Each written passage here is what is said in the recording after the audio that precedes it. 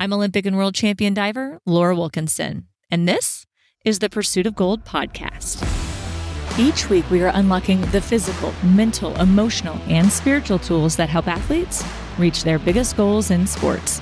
Pursuit Peeps, one thing I've noticed is that as we've had incredible elite athletes sharing their stories on this show, is that so many of them have had to think outside the box, to do something different, to take risks that others weren't willing to take. Well, today's guest is a perfect example of that, as she has paved her own path to the top of her sport. Tricia Mangan describes herself as a chaotic skier from a tiny mountain in Western New York that was only able to train a couple of times a week. She knew that her path made her an underdog, but it was that very mindset that fueled her passion for always improving on and off the hill. As Tricia pursued her World Cup and Olympic dreams, she didn't take the conventional path of foregoing school, but instead continued pursuing studies at Dartmouth College while competing internationally. This was challenging, but it allowed her to grow tremendously as she was forced to reflect and prioritize what was really important and focus on efficiency and hard work. Tricia is now a two-time Olympian, 2023 U.S. national champion, 6-time North American Cup title winner, and an NCAA All-American and All-Academic team. She is determined and excited to continue pursuing World Cup success, and Tricia also wants to use her platform to inspire young athletes to work hard at their passions and never stop believing in their dreams. Something else we touch on in our conversation is that Tricia's brother was actually on Pursuit of Gold not too long ago. Their stories do intertwine, but are also very different at the same time. So when you're done listening to this episode, go back and check out episode 84 with para rower Andrew Mangan. All right, Pursuit Peeps, this is officially spooky season when people love to play on fear.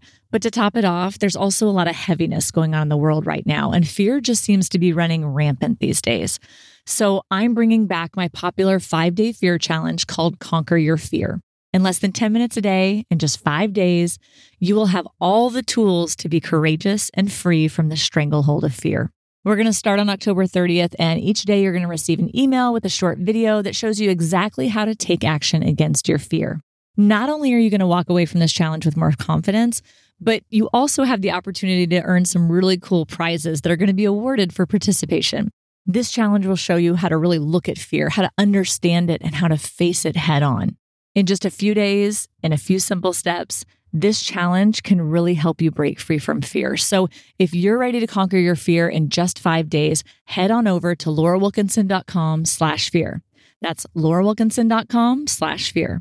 All right, before we get started, make sure you smash that subscribe button or that follow button so that you don't miss a single episode, but also start sharing your favorite episodes with your friends. That is the best way for us to grow, to get these amazing stories out there, to continue inspiring other people. And it also helps us bring you more resources, tools, and inspiration. I believe there's gold in your future, so let's dive on into this episode.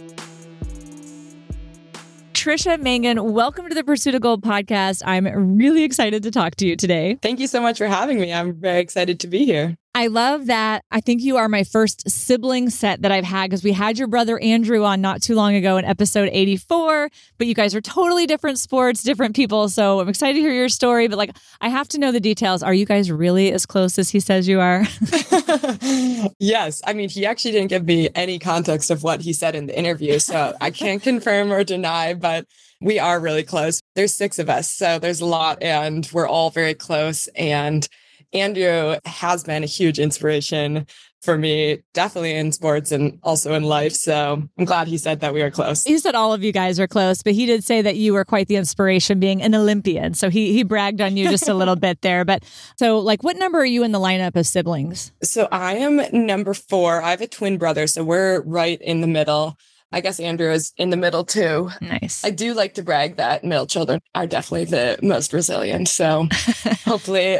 Wait, the male children are the most resilient? No, middle. Oh, middle. I thought you said male. I was like, wait a minute. Okay, gotcha. Okay, so how was that growing up? Because you guys were all rowers and skiers. You guys are a very active family is what I gather. Yes, every single one of my other siblings and both of my parents rowed in college. But we all also ski raced, and we all sailed and swam and played soccer. So we did do a million sports. And I chose skiing over rowing in high school, and a bunch of my siblings did both, but I actually really loved soccer too. So I did soccer and skiing until I graduated high school, and then I had to give up soccer, and now I'm still going with skiing. Well, so tell me what made you choose skiing and soccer over the other things? Like, what was it that drew you to the sport? I think that one, started both of those sports younger than rowing was just a high school thing. I had done them for longer. I felt very passionate about getting better at them.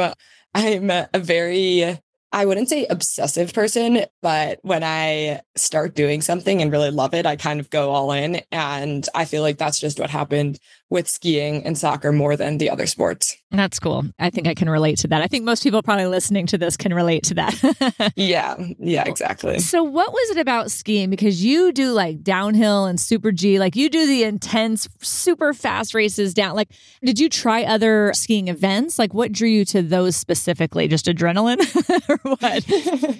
So we grew up in Buffalo and grew up skiing at this very small 800 vertical feet hill called Hollymont in Ellicottville, New York. My parents put us in the race program when my twin brother and I were 6. I just loved it because all of our friends did it, like kind of the cool kids at the club did it. And there were other teams. I think there was a mogul team, but because it was such a small mountain, we weren't really exposed to big mountain skiing or freestyle or backcountry or anything like that. Quite honestly, racing was the most fun thing to do in my mind. So that's, I think, why we started in ski racing. I just loved it. So I never, once we started doing it, I didn't really consider switching to a different version of skiing. So were you competitive with your twin? Oh my gosh, yes. I cite him as the reason I am good at ski racing because... Oh, really? Oh, 100%. People are always, the question is like, how did you make it out of Western New York? It's so small. And I have a very untraditional background. I was pretty much a weekend warrior through until junior year of high school, didn't go to a ski academy. Oh, really? Or anything. Yes. And I usually say that it's because I was just so competitive with my twin brother and he was really, really good as well. So just set a high bar. Nice. I love it. Competing against the boys. You got to love that. Yes, always. You have said that like in your little bio, you have like, I knew my path made me the underdog and that mindset fueled my passion for always improving on and off the hill. What about being the underdog drives you? Like, because some people, they're just like, that's too big of a hill to climb. It's too overwhelming. What do you like about that? Yes, that is very true. I think growing up, I always knew that there were so many better girls out there. So I truly just focused on myself. And like I said, because I had my twin brother that I was trying so hard to beat, I was focused on getting better every day too. And then when I would go to races, I would know I've worked super hard. I've put in all the work. No one thinks I can do this. I probably don't think I can do this. Like there's absolutely zero expectation. So I'm just going to focus on the skiing and try as hard as possible and see what happens. And so I think that's both what motivated me and then what was so helpful in my skiing career as well. I think that's awesome. Like you said, having no expectation, like that's a big thing people have been talking to me about lately is this weight of expectation. So to be able to be free of that, yeah, that's huge for sure. Now, when you got into high school, you said you weren't super competitive until about junior year. What really set you apart that junior year? I was just competing at my home club. I every year would make it to Eastern Champs and I would do pretty well. But for whatever reason in my head, I was just like, as the other girls, I honestly didn't even know what the national team was. I wasn't one of those kids that grew up being like, I'm going to go to the Olympics. But I was extremely competitive and I loved skiing and I just worked really hard at it. And I qualified my freshman year of high school for U16 nationals. And it was the first year it was held. And I went out to Park City. I didn't even know it was a race. I just thought we were going out there to, do drills and assessment, which is unbelievable looking back at it. So I went out there alone. I didn't bring my tuning stuff and the race vacs and everything. I didn't bring a coach. I brought one of each skis and all of these other kids come with, 2 pairs of each skis and their race stuff and their coach. And long story short, I got absolutely crushed, pretty much last in everything. It was both very cool and fun to meet all those kids and to see what the national level was. And then also extremely motivating because I had another year in U16. So I remember obviously being super discouraged. Who likes to lose? So that was in the spring. And then I remember in the fall, I started to see, because the girls that won there joined the junior national team. And I started to see pictures of them all training together and doing dryland workouts and stuff on Facebook. I so vividly remember being like, I want to do that so badly. And so that year, I was a sophomore in high school and I trained super hard. I remember I took a lot of Thursdays and Fridays off of school and went down and skied and trained. And I went and qualified again for U16 nationals. And then I ended up getting third in one of the events and second on a run and finished third overall and then qualified for the junior national team. So it was a very big inflection point in my skiing career. Wow. I would say so, from like last to third. I mean, that's incredible. Like, did you come back and this was like all you and like you're motivated, you're just training harder? Or did you come up with a plan with your coach? You know, I mean, obviously you're like, I don't want to lose. Like, I want to be this thing. But other than the desire and putting more work in, was there any other things that you did? Or was that kind of just the beginning and that's what it took? Honestly, I was pretty young. So I don't remember if I'm sure I sat down. I definitely knew that. I mean, my parents are so supportive with all of us, giving us the opportunities and resources, but they were also amazing in that they let us be the driving force. So, you know, I figured it out with my teachers to leave for extra days of school.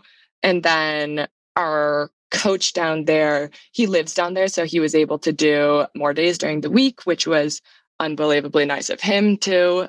But no, really, it was truly just being focused, having this one thing that I was working towards, and just kind of upping the intensity of everything. Oh, I love it. So where was soccer in this mix? Because you said you were really still doing soccer. Was that just kind of in the off season? Yeah, so soccer is mostly what's in the East Coast is spring and fall.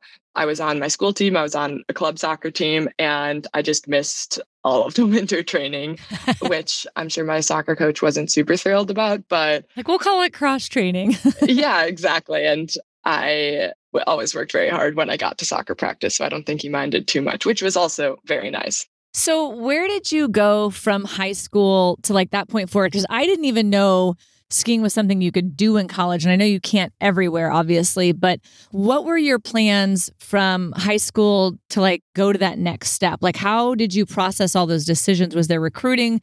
Were there thoughts of like not doing college and just doing sport? What was that transition for you like? Because that's a big one for a lot of people. I think my path it was just non-traditional in that I really truly focused 1 year at a time.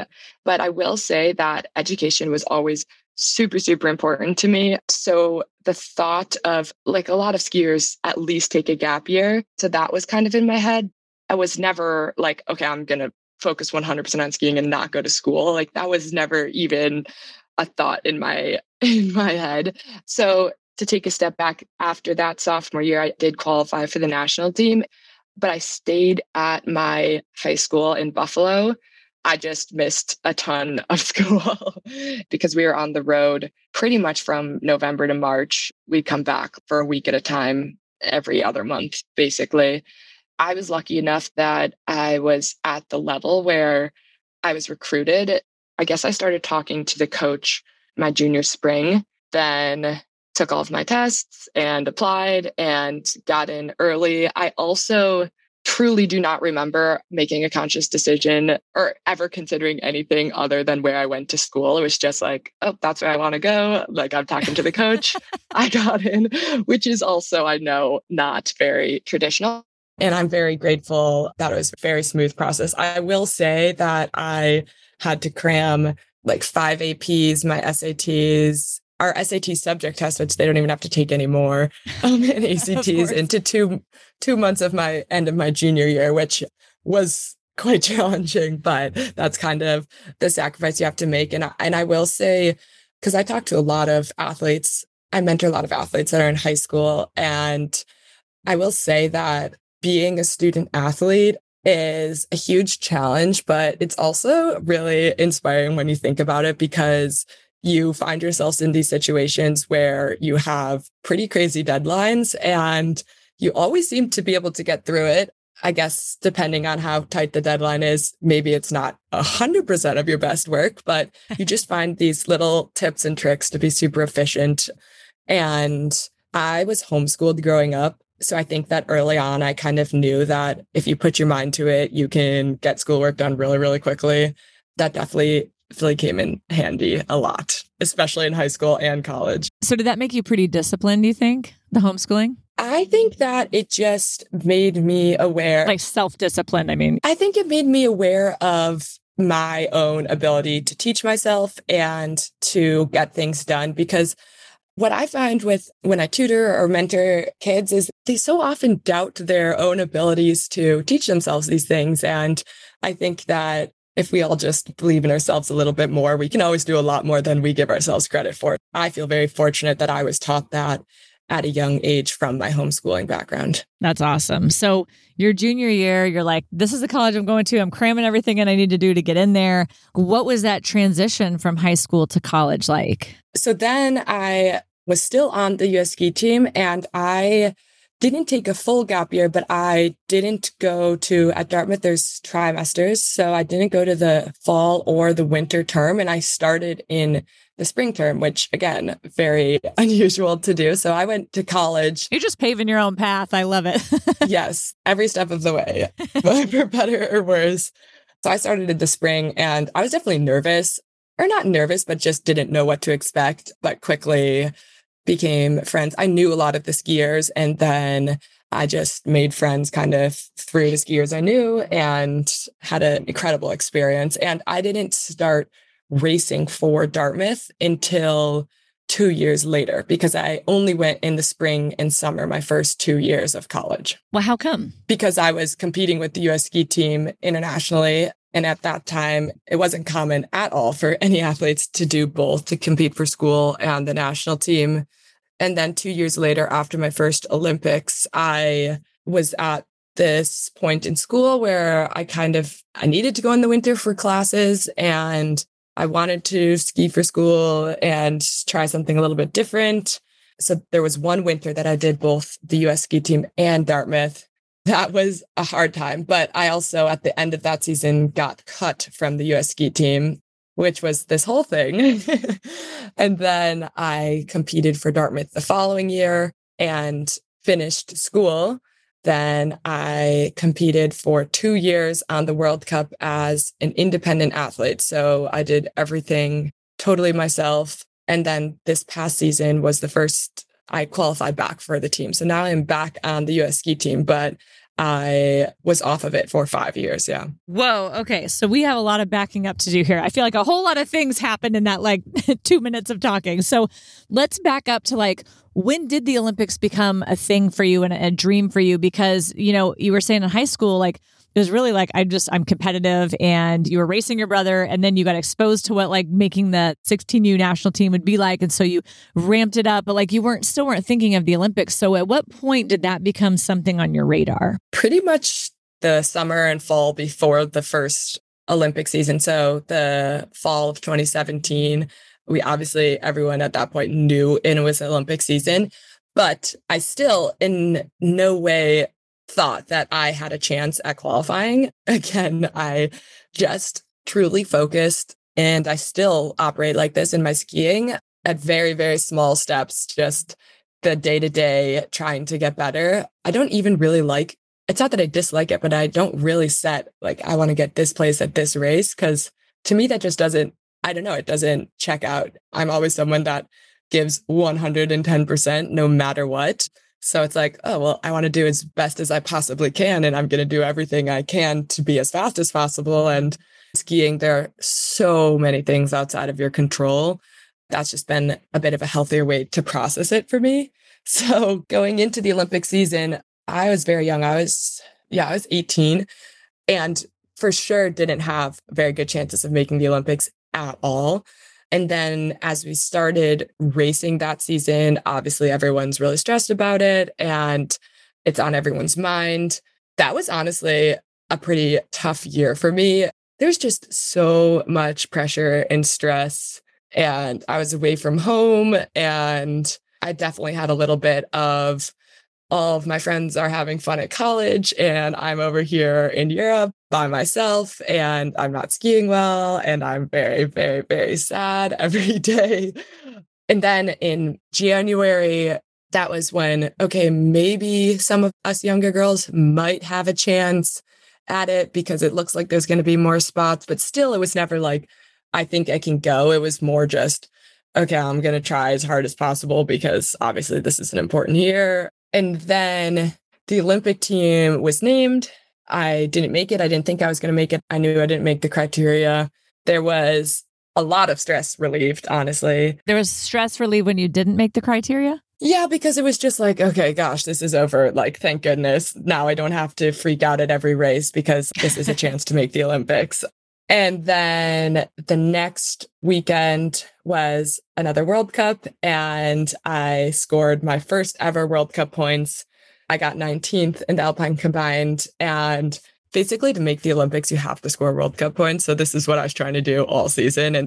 But then when the pressure was off, then you were free to actually do what you've been trying to do. Yeah, exactly. And then one of the athletes that made the team got hurt, and I was called up as the last alternate a week before the Olympics started. Oh my goodness. Oh my goodness. Okay. So a lot to unpack here. There's so much going on. So this was after you finished graduating and you were starting school, but you kind of deferred this season so that you could race. That was this first season like that? The second season like that. I had already gone to 2 terms of school, but only in the spring and summer. So I was deferring the fall and the winter term and then going to school in the springs and the summers. So it was the second time. So I get that it was lonely and stuff, but like, where do you think the pressure was coming if you didn't think you had a shot and you said you weren't super gung-ho, like, yeah, maybe we will, but like, where do you think the pressure was coming from? I say that I didn't think I had a shot, but at the same time, it's an Olympic year and everyone knows that because we are racing World Cup. So even though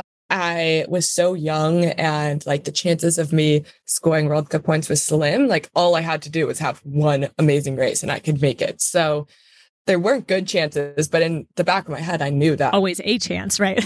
Like it's possible. And the stress around everyone else too and the whole team. So you're feeling the other vibes, right? Oh yeah, for sure. Yeah. Well, looking back at that, like if you were mentoring like one of the athletes you said that you mentor, like what advice would you give them in those moments to not take on the pressure of everyone else? Like how do you avoid, or is it impossible? Like do you just in the environment and you just become part of that pressure blob, or can you somehow separate yourself from that? It's definitely challenging. I think that to some extent, like there's nothing you can do. You know that these races have the opportunity to qualify you for the Olympics, but I think that the more things you can do to trick your brain out of focusing on that, the better. So in previous years after that Olympic season, I made a point to start calling family and friends way more and just to like remove myself from the intensity of the ski environment.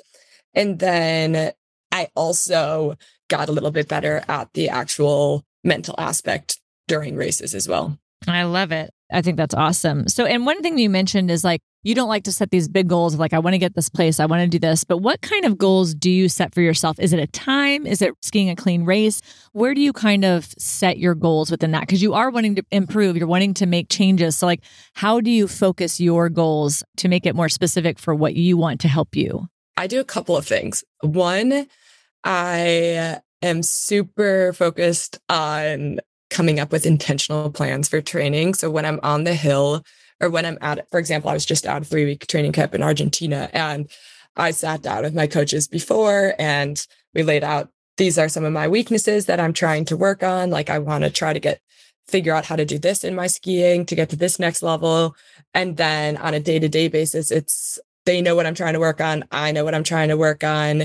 They can help me if it's like we need to take a little bit of a step back. So it's super, super, super process oriented and also effort oriented because I am 100% someone who is super hard on myself, but I also love working hard. Like that's what makes me feel the best about myself. And when I'm in a start gate, I gained confidence from knowing like I did everything possible I could in the prep period. So it's a couple of different things, but on race day, my goals are kind of more how well did I execute my plan? Because in downhill ski racing, one, you're never going to have a perfect run. At least I'm not. And it can feel random at times. So for me, it's helpful to come up with this plan. How am I going to ski technically? How am I going to ski tactically? And then try to execute and then look at, okay, did I execute the plan? Yes or no? And if I did it work or not? Like, was it a good plan or not? And that kind of frees myself from, it kind of makes it more objective than being like, oh my gosh, you totally sucked today. You got last place. And then versus like, okay, well, I came up with this plan with my coaches and we thought it was going to be really good. I did the plan, but we just didn't have the right line, or I misjudged the snow or the conditions or how hard it was. So I executed the plan, but it just didn't work. Or I didn't execute the plan. And then we need to think about why. Like, was I focused on one thing versus something else? So very process oriented. And I think that's really, really intelligent because like we were talking about expectations earlier, like so many people have these expectations and that's a dangerous place to be because expectations are like all feelings based. It's not objective at all. It's not always measurable because you can hit an expectation. It's because it's how you want to feel or how you expect other people to feel about what you're doing and react to what you're doing. And if you miss that expectation or you get it and then the next time you want it more and then you know what I mean? At some point you can't live up to those expectations because it's just this idea in your head and it's not based on objectives or reality necessarily. So I think that's really, really smart because when you focus on the process like that and make that your goals or your expectations, you are also releasing yourself from worrying about the outcome, from worrying about expectations, from worrying about all the outside factors, and you are wholly focused on the moment and executing these specific things. And I think that's really, really smart. And people, anybody listening, like think about what she's saying, because this is a really smart way to let go of all the stress and anxiety in a competition and wholly be present in the moment, like every athlete wants to be in that moment. And just quickly to comment on something that you said, I definitely, when I was younger, thought way, way, way more about what other people are going to think. What if I get last in this race? Don't we all? All of those thoughts. And I honestly really proud that it doesn't really affect me anymore.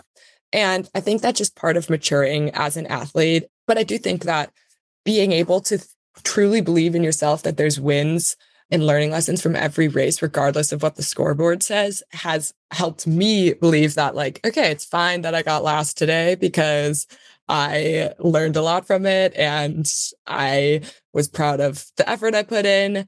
And then that has, I think, slowly helped me not obsess or worry so much about what other people think. Right. I think that's brilliant. And it's not like, yeah, I'm fine that I got last. I mean, like, obviously you're probably going to like be a little disappointed or whatever, but you can walk away knowing there are still wins or there's still lessons you can learn from that, still things you can take away to improve next time because you know you gave it everything you had in that moment. You tried to execute this plan. So I think that's an important takeaway. Yes, you don't necessarily have to be satisfied with something that doesn't go well, but you can objectively look at what went right and what went wrong. And that's an important distinction that people need to learn, that athletes specifically need to learn how to make. I think that's great. So, okay, you make the Olympic team a week before the Olympics. Like, walk me through that. I got to hear the details here. That's kind of insane. Yeah.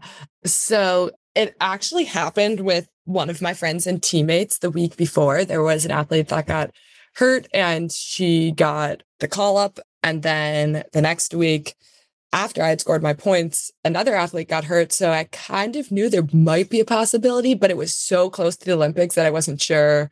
And I was also at World Junior Championships. So I was kind of just focusing on that. And then literally at the bottom of one of my races at World Juniors, I got a call from our head coach and he said, "Congrats, you made the Olympics." I was definitely a little bit in shock, but immediately called my family and told them, and then like started crying and was just so excited. And I mean, there's just so many emotions because you work so hard. And then obviously it's a very big deal to be able to go to the Olympics. Yeah. So I mean, that had to be a whirlwind. I mean, you're a week out. Like, how do you even prepare? Could your family even get there? Like, it was in South Korea, right? Pyeongchang. Yeah. So it was actually like a week from my first race, which I didn't really know at the time. I didn't know what I was going to be racing or how that worked. So 2 days later, I drove to Munich to meet the team that was flying over the speed team because the speed events were later. And we flew over. We went through uniform processing, which was just so much fun. That's awesome, isn't it? Yeah, it was. Tell everybody what that is for those that don't know. Okay, so when you go to the Olympics in non-COVID years, you get to go to uniform processing, which is you go and you try on all of the Olympic swag and you get to pick out your size. And they had Oakleys and just so much stuff, Olympic swag you get. And it truly feels like Christmas. And it's so fun. They do such a good job of making you feel so special. So special. Exactly. And I will say that was especially nice for me because that entire Olympics felt like, oh, I don't really deserve to be here. Like, I'm not good enough. I was an alternate. And I just put so much pressure on myself. So the uniform processing was very special. But then we can talk more about that. But to walk you through, then we drove to the Olympics. My family immediately was trying to get over there. And my mom is so good at all of that stuff. And I think that there's a lot of funny stories from how they figured out how to get all 7 of my family members over, including one of my brothers losing his passport. No. And getting a new one in the 4 days that they had. Oh my goodness. Then my first race was the GS race. And I honestly think it was 4 days after I got there. And my family was there in time, but the race ended up getting postponed, which was very fortunate because then we got a couple extra days of training because the snow was really weird. Yeah, that whole Olympics was quite intense in very many ways. You mentioned that you were as excited as you were and overwhelmed with excitement to go through processing and to get there, you were also having all these doubts and feelings like you shouldn't be there. Walk me through that. I actually think this is more common than people think. For at least I have since talked to athletes who have had similar experiences. But for me personally, it was just, I was so young and there were older athletes that they hadn't scored World Cup points. So objectively, I was the next one in line. It was not a discretion decision at all. But I just felt like I didn't really deserve it and I needed to prove myself. And there was so much stress. We also weren't staying in the Olympic Village. The ski team had little apartments next to it. We were really in the stress bubble. Was that just to keep you closer to where you were competing? It was just to keep us away from everything else because Michaela Schifrin obviously was a huge favorite. And I think that when you are in contention for medals, it's probably easier to be on your own program and to just have control of every single little detail, which proved very successful for her. And I felt really bad afterwards telling people that the Olympics was this not all the glamour and glitz that it was made out to be for me, because it was everyone dreams about going there. I was so lucky with the timing of it to be there, but it was just so hard and so much pressure and I didn't enjoy it. And that was totally my own fault and a huge lesson I took into my second Olympics. But for a while, I didn't want to talk about it because I felt so guilty about the fact that this is everyone's dream and I'm over here not complaining about it, but just not fully embracing the moment. And that's okay. You know what I mean? That's your journey. And everybody's journey doesn't look the same. And it's not the same experience for everyone every time. So it's okay to have a different outlook on things. That doesn't make it wrong. So how did it end up for you? And how did you, what were your next steps after that? Were you this is a terrible experience, I don't want to do that again? Or were you motivated to make it something else? So walk me through what, did you actually get to race in that Olympic Games? So the GS race got postponed. I raced in that.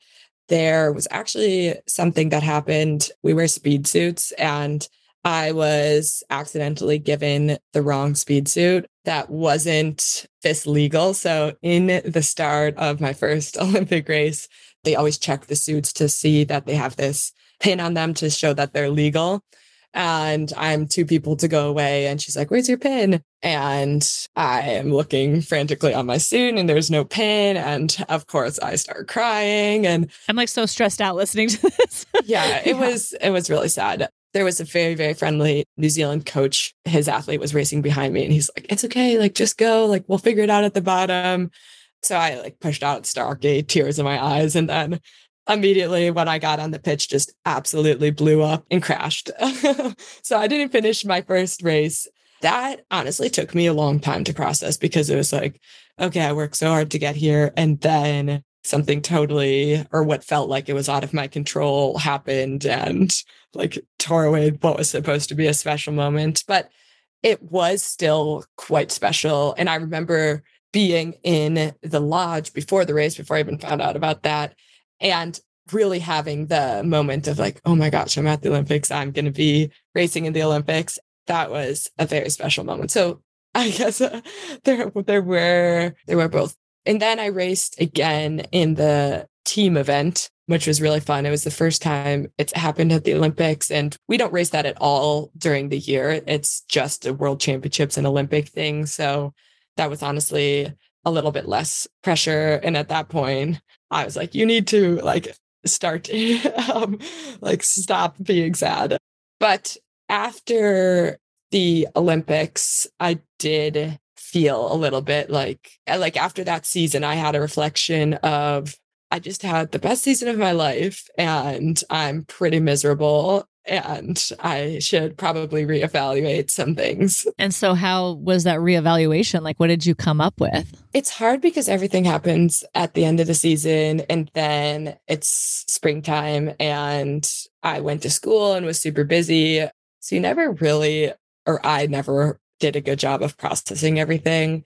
And then I'm back on the team. And then you just told like, go to these camps. So I didn't really do anything proactively, but then going into the next season is when I started to consider racing for school because I was just in settings that weren't honestly helping me ski my best. And I needed a perspective change. And I thought a long, long time about going to school. And I truly felt that going to school was going to be the very best thing for my ski racing.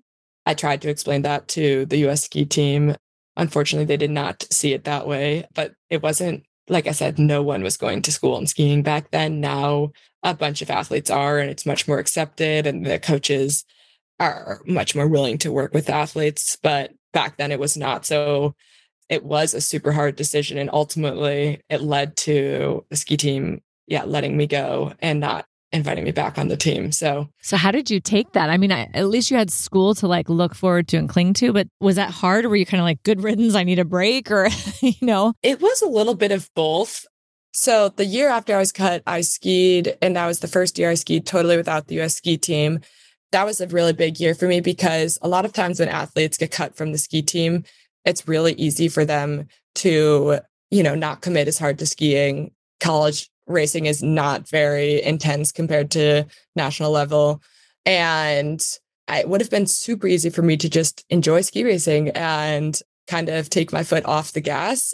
But I actually did the opposite. I felt that I was as motivated as ever. And that was a big lesson for me because college racing it's really hard to continue at the caliber of national training without the US ski team support. In what way? How come? Because you don't have any of the resources. The odds are stacked against you in every way. Like when you're on the national team, things aren't handed to you, but they kind of are handed to you. I gotcha. And when you're in college, you don't get as good of training. You don't get opportunities in races. You don't get the support at all. It's really up to yourself. So it would have been so easy for me to just race for college and then kind of be done. But instead, I was more motivated than ever. And that was kind of an indication to me of, wow, I really love this sport. Because in the moments when it was the hardest for me to excel was when I was most motivated. And I took that as, okay, like, let's keep doing this and see what we can do by myself and try to get back on the team and back racing at the World Cup level. And so how was that pursuit? Obviously, you're excited and you're motivated, but you're saying you have less support and less opportunities. So what was that road like to get back on the ski team? That was a very, very, very hard and long road. It was very difficult and I didn't have very many resources, but there were also so many silver linings. The past 2 seasons, I've had to fundraise because it costs a ton of money to ski race that I don't have. And kind of opening myself up to fundraising and asking people for help has truly been like one of the biggest blessings in my life because it showed me how many people do want to support me and do believe in me. And that's allowed me to believe in myself and also to lean more into what community in sport is and what it means. And I certainly didn't realize that when I was on the national team and kind of in my own little bubble of self-pity. And so, yeah, racing as an independent athlete was definitely the hardest thing I've done so far, but also by far the most rewarding. That's really cool to hear. So doing this next kind of run for the next 4 years, more as independent, like what was that lead up to the Olympics and qualifying to the Olympics like? Was it a totally different scenario? Yeah, so that Olympics was totally different. I very much was trying to qualify that year. That whole season it's just so different when you're competing as an independent athlete because every single thing you do is your decision and it's a big decision. I'm committing my entire life, or not my own life, but like these years, very important years to ski racing. I'm spending my own money on it. I'm asking other people to spend their money on it. So it just totally changes the game of like, I'm so lucky to be able to do this versus where I'm, I was also so much younger when I was on the team. So I don't think I was very mature, but it was a completely different perspective of just really trying to focus on the process. And I was so busy with all of the little details and figuring out everything myself that I don't think I even had time to worry about the pressure. Yeah. And of course I felt the pressure, but it was nowhere near that first year, even though it was very much my goal to make the Olympics. Well, I love that your whole outlook was different too, though. It's like, it's this gift because you're having to earn this gift in like this different way. Like, that's really cool. So what was that Olympics like? This one was in Beijing, right? In 2022? No, I was... And post-COVID too. Yeah. Like that was the COVID kind of crazy. So I was in COVID, yeah. Okay. So yeah, tell us about all this. Yeah. So I am very good friends with all the girls on the ski team. And I see them at the races. Like I don't train with them, but we're all at the same races. And when I go to the World Cup, I compete for the USA. So I like have to wear the team uniform. And when I'm at the races, the team has been supportive. Like their coaches will give me a course report, for example. And when I made the Olympics, very, very supportive as well. It's a little bit different because it's not really your coaches, but they were still as supportive as anyone could expect. And I will say that Team USA and the USOPC does a really, really good job of making athletes feel super supportive and safe, and at least in my experience. So going to the Olympics was like the most supported I felt all year, which was awesome. That's good.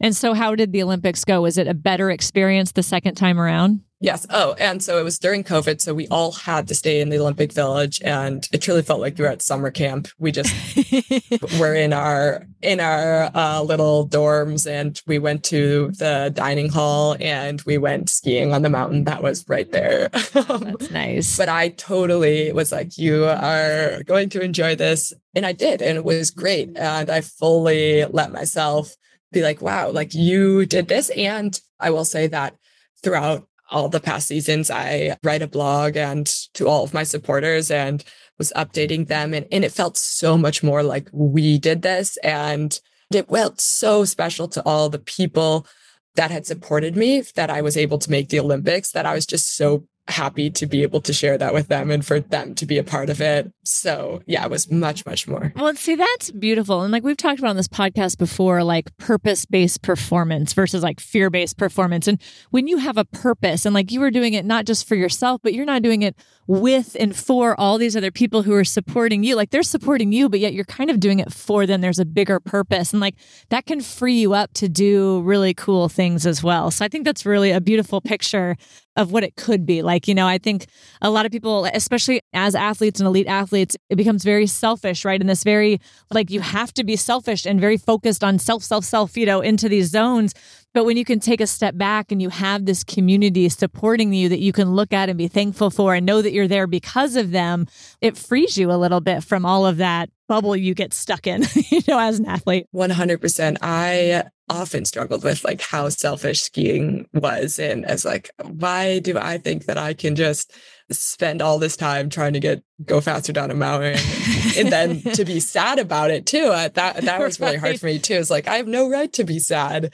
And that's something actually my brother Andrew helped me a lot realize, because with his accident, and if you didn't listen to Laura's podcast with Andrew, he had a freak accident and broke his neck and was paralyzed from the neck down. And that was my first Olympics was right after that happened.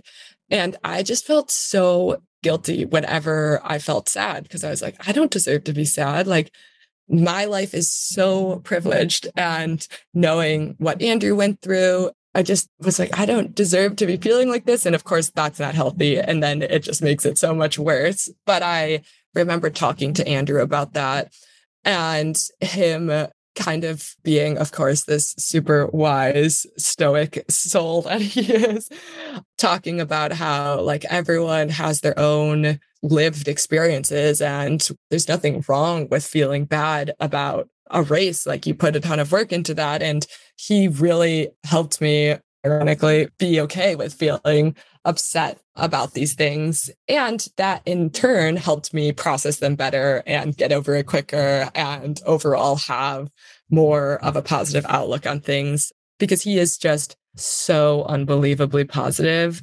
Like, that's what I admire most about him. That was a big shift as well. That's so cool. You guys have such a strong family. I love that you guys support each other and help each other have that different perspective. And because he talked a lot about how you motivated him as well and kind of encouraged him and showed him that things were possible. So I love that. What is next for you? Because you're still skiing.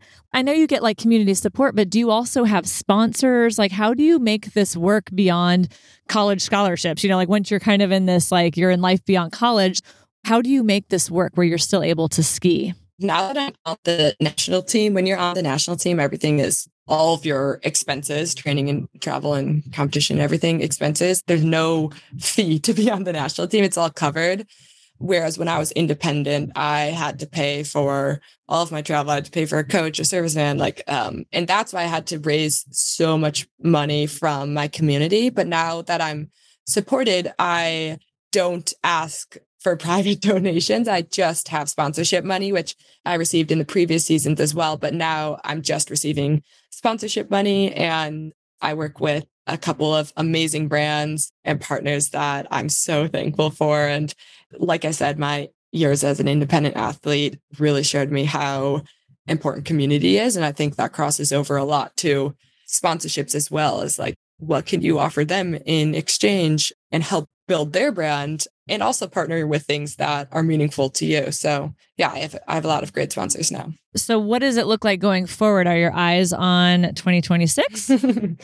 Yes. Like I said, I truly take things a year at a time. So my reason for ski racing has pretty much always been that it's like the biggest challenge in my life so far. And from those challenges, I've learned the most about myself and still feel it's just a never ending challenge. And I am really proud that I think that I've gotten better every year. So as long as I keep getting better and I keep being challenged by it and loving it and being able to do it financially, I think I will continue. But I don't know if that's 1 year or 10 years. We'll see. I'm just going to keep working hard to be able to do it as long as possible. I love it. Love for the sport, and just take it each year, see where it takes you. And you have a Substack, right? Where you send out like is it a blog or a newsletter? Or... Yep, exactly. Yeah, I send out weekly updates, and that's something I started when I started reaching out to people to help support my journey as like a way to give back. And I absolutely love writing, and it seems that people love reading my blog, so I keep doing it. But yeah, I love sharing my journey as much as possible. I love helping younger racers. I just feel so thankful and grateful for all the support I've received and the most special moments are definitely for me being able to give back and share my journey. So anyone and everyone is welcome to follow my Substack. Where do we go to sign up? It's triciamangan.substack.com. Awesome. We will make sure to put that in the show notes so that people can sign up to get your weekly updates. And you've got a new season coming up here soon. Is there a most exciting race about this new season? Because I think you said it was kind of an in-between year where there's no Olympics or Worlds, but there's still a World Cup season, right? Well, I'm so excited for this season because it's my first year back on the team. So I'm fully supported. It already is just so much more resources and everything. So I think this could be a really big season for me. And yeah, I'm so excited to just start racing. It's why I do it. So the races can't come soon enough. Well, that's awesome. Well, good luck this year, Tricia, and we will be cheering you on. Thank you so much for inspiring us, being vulnerable and open about all the feels. Because I know sometimes it's not comfortable to share the stuff, or like you said, like there's guilt sometimes about those things. But when you can share it and show others that it's normal and they're not the only ones going through it and show them how to get to the other side, I think that's really powerful. So thank you so much. Yeah, thank you so much for having me and for your amazing podcast. I love it. And it was an honor. Thank you so much for tuning in today. And please be sure to subscribe, rate, and review our show. This allows us to keep bringing on amazing guests, and it also helps other athletes to find this show. Make sure to check out the show notes to follow us on social media and learn more about our awesome guest. To hear all of our amazing episodes, head on over to thepursuitofgold.com or wherever you listen to podcasts. The Pursuit of Gold is proud to be a Podigy production. That's all for now. Make sure to tune back in next week.